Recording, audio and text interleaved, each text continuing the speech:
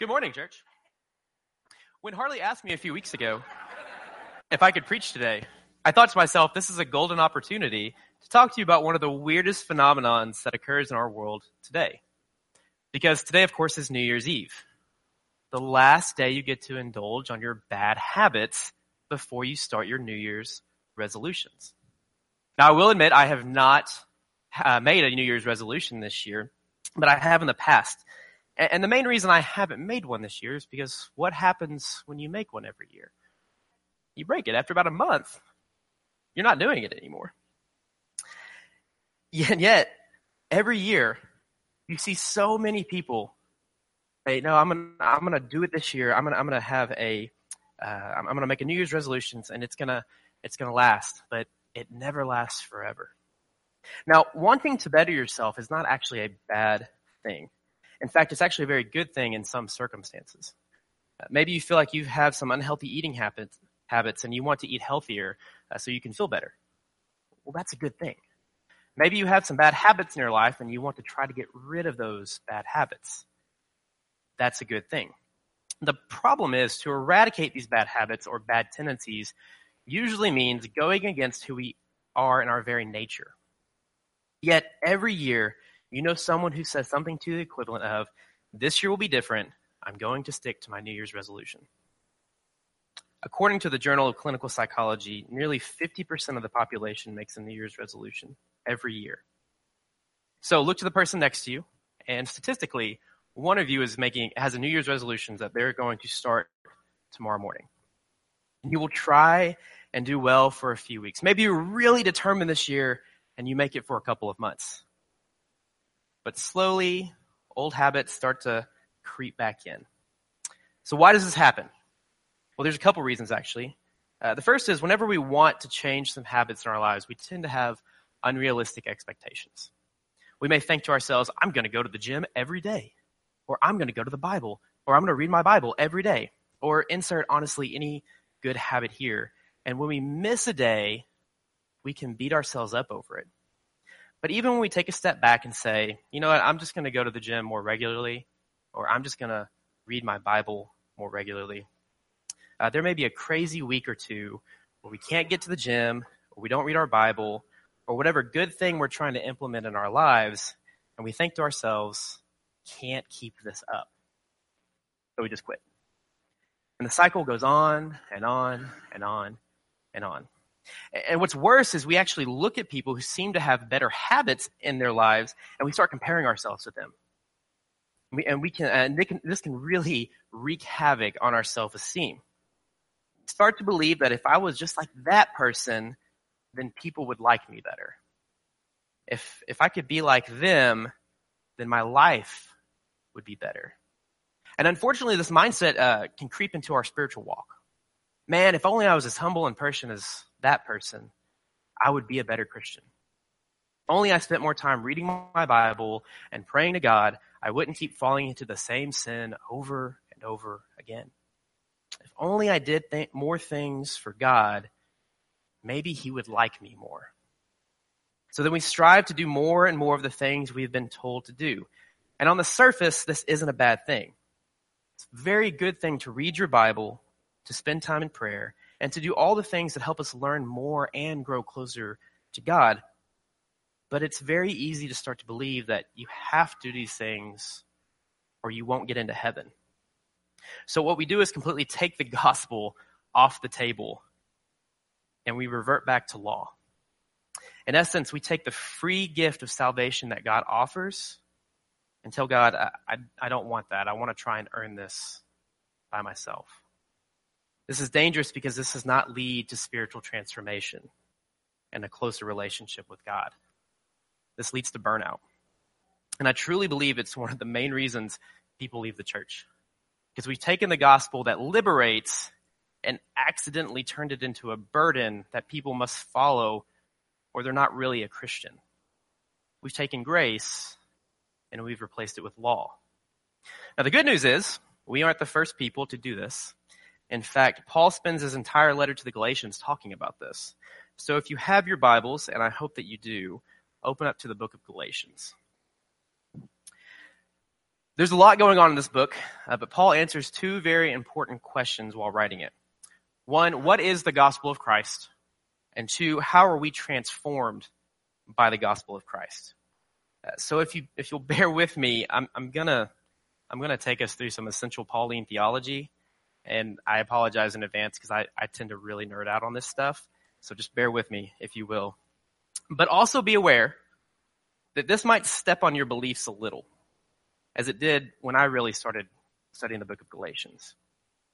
What Paul talks about is somewhat abstract to us, because honestly, some of what he talks about we don't discuss in the churches of Christ. At least not a lot. So let's dive into this book and you'll see what I'm talking about. A quick background on these churches in the region of Galatia. Paul helped establish them on his first missionary journey, which you can read about in Acts chapter 13 and 14. So Paul had a close personal relationship with these people. They were probably some of the first people he helped become Christ followers after he himself became a Christ follower. So Paul has close personal ties with these churches, but something strange was going on. And from the very beginning of this letter, Paul is shocked by what is happening. Paul taught the Galatians that you are saved by grace through faith in Jesus Christ. There's absolutely nothing you can do to earn your salvation. There's no hoops to jump through, no fine print. But some Jews had come in and started preaching a false gospel. They were essentially saying, yes, Jesus is great, but you also need to make sure you're following the law of Moses strictly, or you won't be saved. And they were really harping on circumcision. So the Galatians started trying to keep the law of Moses strictly so they could earn favor with God so that they would be saved. And Paul is just thinking to himself, what is going on? And what's worse is Peter and Barnabas have fallen into this trap as well. And I'll give Paul credit because he has the gumption to call Peter out on this. And Paul recounts this in chapter 2 of Galatians when he tells Peter, you and I are Jews by birth, not sinners like the Gentiles. Yet we know that a person is made right with God by faith in Jesus Christ, not by obeying the law. And we have believed in Christ Jesus so that we might be made right with God because of our faith in Christ. Not because we have obeyed the law, for no one will ever be made right with God by obeying the law.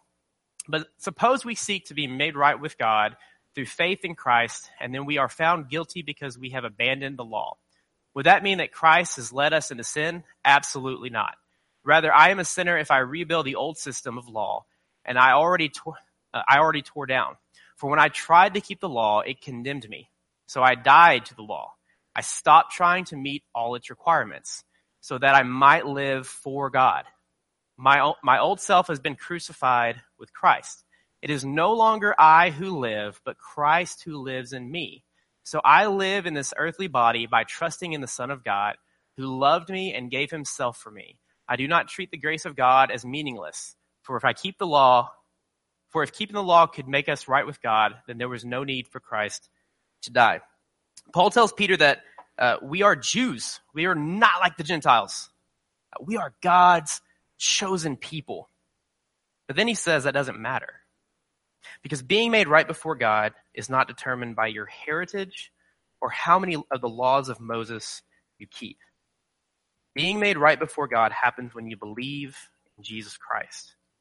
The only thing that we can do to gain God's love and acceptance is to believe in Jesus Christ. No more. And Paul even says that he tried to keep the law, but all it did was condemn him. If you try to keep the law, it only shows you how much of the law that you can't keep. Now, let me say that another way. If you try to gain God's favor by working for it, you'll eventually realize you're too screwed up to be righteous before God. And that's the beauty of the gospel. It is not because of what I do that will determine my righteousness before God. It's because of what he did by sending his son to die on the cross. So the burden has been taken off of me and been placed on Christ. The gospel is liberating because it shows us there is nothing we can do but believe in Christ. But so often I see in my own life that I put that burden back on myself. I start thinking, here are the things I have to do to make God happy. So in essence, I start living by the law again because I give myself a list of things I need to do in order to be right before God. And these are typically really, really good things. They could include reading my Bible, prayer and meditation, even going to church. Okay, I have to stop for a second because I know what you might be thinking. Is Robbie really telling us that we don't have to do those things? Because if you're like me, you were raised, usually unintentionally, with people telling you, here's a list of things you need to do in order to be a good little Christian. Here's a list of things you need to do to make sure you don't go to hell. And Paul would say this is bogus. Because when you start making a list of things you need to do in order to make sure you're right before God, you start trying to earn your salvation. In fact, he does say this is bogus. In Galatians 5, he says, listen, I, Paul, tell you this. If you are counting on circumcision to make you right with God, then Christ will be of no benefit to you. I say it again, if you are trying to find favor with God by being circumcised, you must obey every regulation in the whole law of Moses. For if you are trying to make yourselves right with God by keeping the law, you have been cut off from Christ. You have fallen away from God's grace. What Paul is saying is that God gave us this free gift of love, favor, and righteousness. And the Galatians were telling God, I don't want your free gift. I want to try and earn this on my own. So the question becomes, do we have to do these things, such as reading our Bible and going to church, or do we not have to do these things? Well, yes, but it all depends on our mindset and our understanding of the gospel. Here's how Tim Keller puts it. It's very common in Christian circles to assume that the gospel is something mainly for non-Christians. We see it as a set of basic ABC doctrines that are on the way in which someone enters the kingdom of God. We often assume that once you're converted, we don't need to hear or study or understand the gospel. We need more advanced material. But in this short letter, Paul outlines the bombshell truth that the gospel is the A to Z of the Christian life. It is not only the way we enter the kingdom, it is the way we live as part of the kingdom. It is the way Christ transforms people, churches, and communities. The gospel of Christ is not just something that happens and then we forget about it. The gospel is active and working in us to transform us to be more like Christ. So then the question becomes, if I don't have to do any work to earn God's love, favor, and righteousness, then how am I transformed? If it's not based off of me doing things, how do I become more Christ-like? Well, that's a good question. And luckily, Paul answers it for us. So I say, let the Holy Spirit guide your lives. Then you won't be doing what your sinful nature craves. Okay, let's unpack this verse. First, let's talk about the Holy Spirit. Because the Holy Spirit is not something we talk a lot about in the churches of Christ. We talk about God, we'll talk about Jesus, and then we kind of just mention the Holy Spirit in passing because we aren't quite confident in its role in all of this. Now, I definitely don't have enough time to go in, to dive into who the Spirit thoroughly is. So what I'm going to do is give you a quick summary about the Spirit and then give you some resources if you want to do some extra learning by yourself. The Holy Spirit is God. First and foremost, the Holy Spirit is God who lives in us and works through us to transform us to be more Christ-like. Now, that is a very, very partial view of who the Spirit is. And that's like saying, my name is Robbie, and I'm a youth minister. You get the idea of who I am, but you don't really know who I am by me just making that brief statement. So I'm going to talk a little bit more about the Spirit, but I also wanted to give you a few resources in case you want to do some more study on your own. The first one is another shameless plug for Arise 2018. On Friday, February 10th, that's supposed to be Saturday, February 10th at 2 p.m., Who is the Holy Spirit? This is going to be the first session that Patrick Mead does for us. Patrick Mead is a preacher in Tennessee. He's hilarious, and he's got a Scottish accent, so it's just great to listen to him. But he's going to unpack who this is and then talk about spiritual warfare a little more throughout the weekend. And I wasn't going to say this because I don't want to make anyone feel guilty, but last year when we had Rob Reno come in and he preached on Sunday, you guys probably remember that Sunday because the power went out and then it miraculously came back on. I had so many people come up to me and say, I wish I would have came Saturday. because Rob was a great speaker and Rob did a great job and he taught us a lot of things. Don't let that be you this year. Don't come on Sunday and go, man, I wish I would have came Saturday to listen to Patrick. Registration is going to open this week on our website. It'll be whchurch.com/arise. So please make a plan, save the date, Saturday, not Friday. I guess I just wanted the alliteration on there for that. So the next one is a book by Francis Chan called Forgotten God. Francis Chan does a great job of explaining who the Holy Spirit is in a very tangible way. I read this book in college, and it really opened my eyes to some things I was missing out on my spiritual walk. And the second thing I want to talk to you about is a podcast that I've been listening to lately called Exploring My Strange Bible.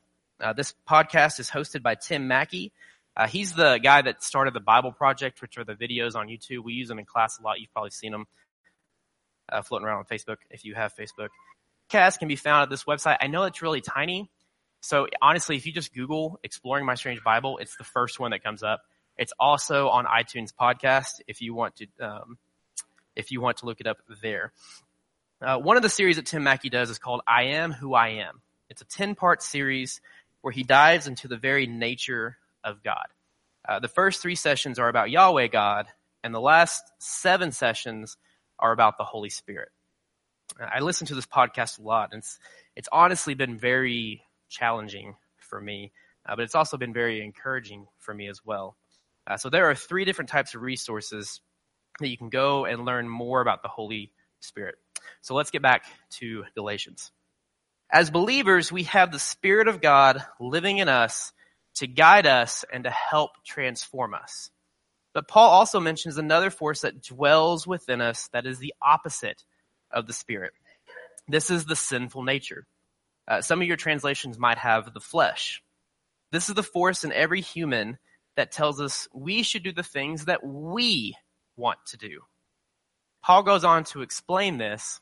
The sinful nature wants to do evil, which is just the opposite of what the Spirit wants. And the Spirit gives us desires that are the opposite of what the sinful nature desires. These 2 forces are constantly fighting each other, so you are not free to carry out your good intention. Paul says these 2 forces are constantly butting heads. They're constantly fighting each other. The Spirit living within you is prompting you to do the good things for God, but the sinful nature says, no. You don't want to do those things for God. And you've probably experienced this without actually thinking about it this way. Have you ever gotten incredibly upset over something minor and thought to yourself afterwards, why did I get so upset? Maybe you blew up on your kids because you're already having a bad day and they just pushed you over the edge. You think to yourself, I want to handle this better. I know I can handle this better. But unfortunately, it happened. The Spirit is telling you that you can handle this better, but your sinful nature is telling you it's just easier to blow up on them. And this can lead to us feeling down about ourselves. And it can lead us to believe that God isn't very happy with the way we just handled that. But Paul reminds us in verse 18 of what he's already told us. But when you are directed by the Spirit, you are not under obligation of the law of Moses. This just echoes back to what Paul has already said. When we believe in Christ, we have God's love and favor, and we are righteous before him. We are not under the law anymore. Therefore, we should not be making a list of the good things and the bad things we do, but we should allow our lives to be directed by the Spirit instead of the sinful nature. So what does that look like? Well, Paul breaks down what living by each of these forces looks like. He starts with the sinful nature. When you follow the desires of your sinful nature, the results are very clear. Sexual immorality, impurity, lustful pleasures, idolatry, sorcery, hostility, quarreling, jealousy, outbursts of anger, selfish ambition, dissension, division, envy, drunkenness, wild parties, and other sins like these. Let me tell you again, as I have before, that anyone living that sort of life will not inherit the kingdom of God. Okay, let's stop and clarify what Paul is not saying. He is not saying that if we fall into temptation and do one of these things, that we will not inherit the kingdom of God. What he's saying is, if we're making a habit of these things and declare that they are okay to do, then we're going against what God and his Spirit desires for us. As a believer, we would not be living by the Spirit, but living by our own selfish, sinful nature. So if I have an outburst of anger, for instance, that is a result of me falling into temptation. It's an anomaly. It's not the norm. Paul then goes on to talk about what it means to live by the Spirit. But the Holy Spirit produces this kind of trust or fruit in our lives: love, joy, peace, patience, kindness, goodness, faithfulness, gentleness, and self-control. There is no law against these things. You probably kind of sang the song in your head as I was going through there. I almost sang it myself. So a couple of things to unpack here. Paul tells us that the Spirit produces this in us. It's not what we do. It is what we allow the Spirit to do in us. So I don't gain more love and patience for people by trying to be more loving and trying to be more patient, because inevitably I meet someone who gets on my nerves, and because I'm trying to be the one that produces love and patience in myself, my sinful nature tells me this person is stupid.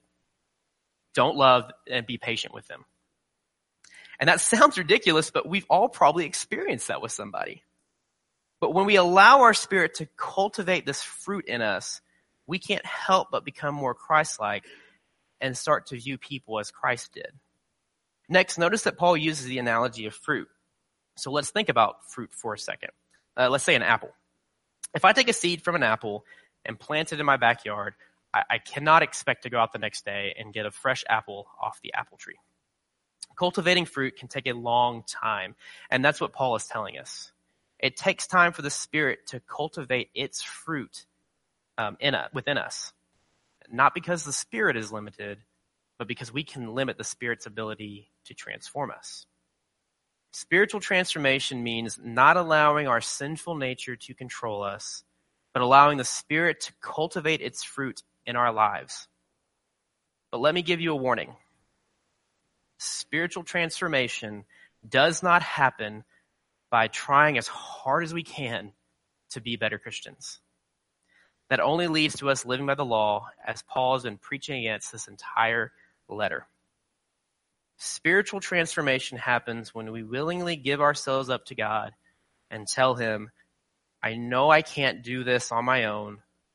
Please have your Spirit guide me to become more like your Son. Please have your Spirit cultivate fruit within me so I can become more Christ-like. Now, this may be a radical thing to some because, again, it takes the burden off of us to become more like Christ, and it puts it on the Spirit to transform us from the inside out. And unfortunately, some people will live with this burden of the law possibly all of their life because our arrogance and our pride can get in the way. Because I want to show everyone how good of a Christian I can be. I want to show everyone how dedicated to Christ I am. And we can miss the entire point of the gospel.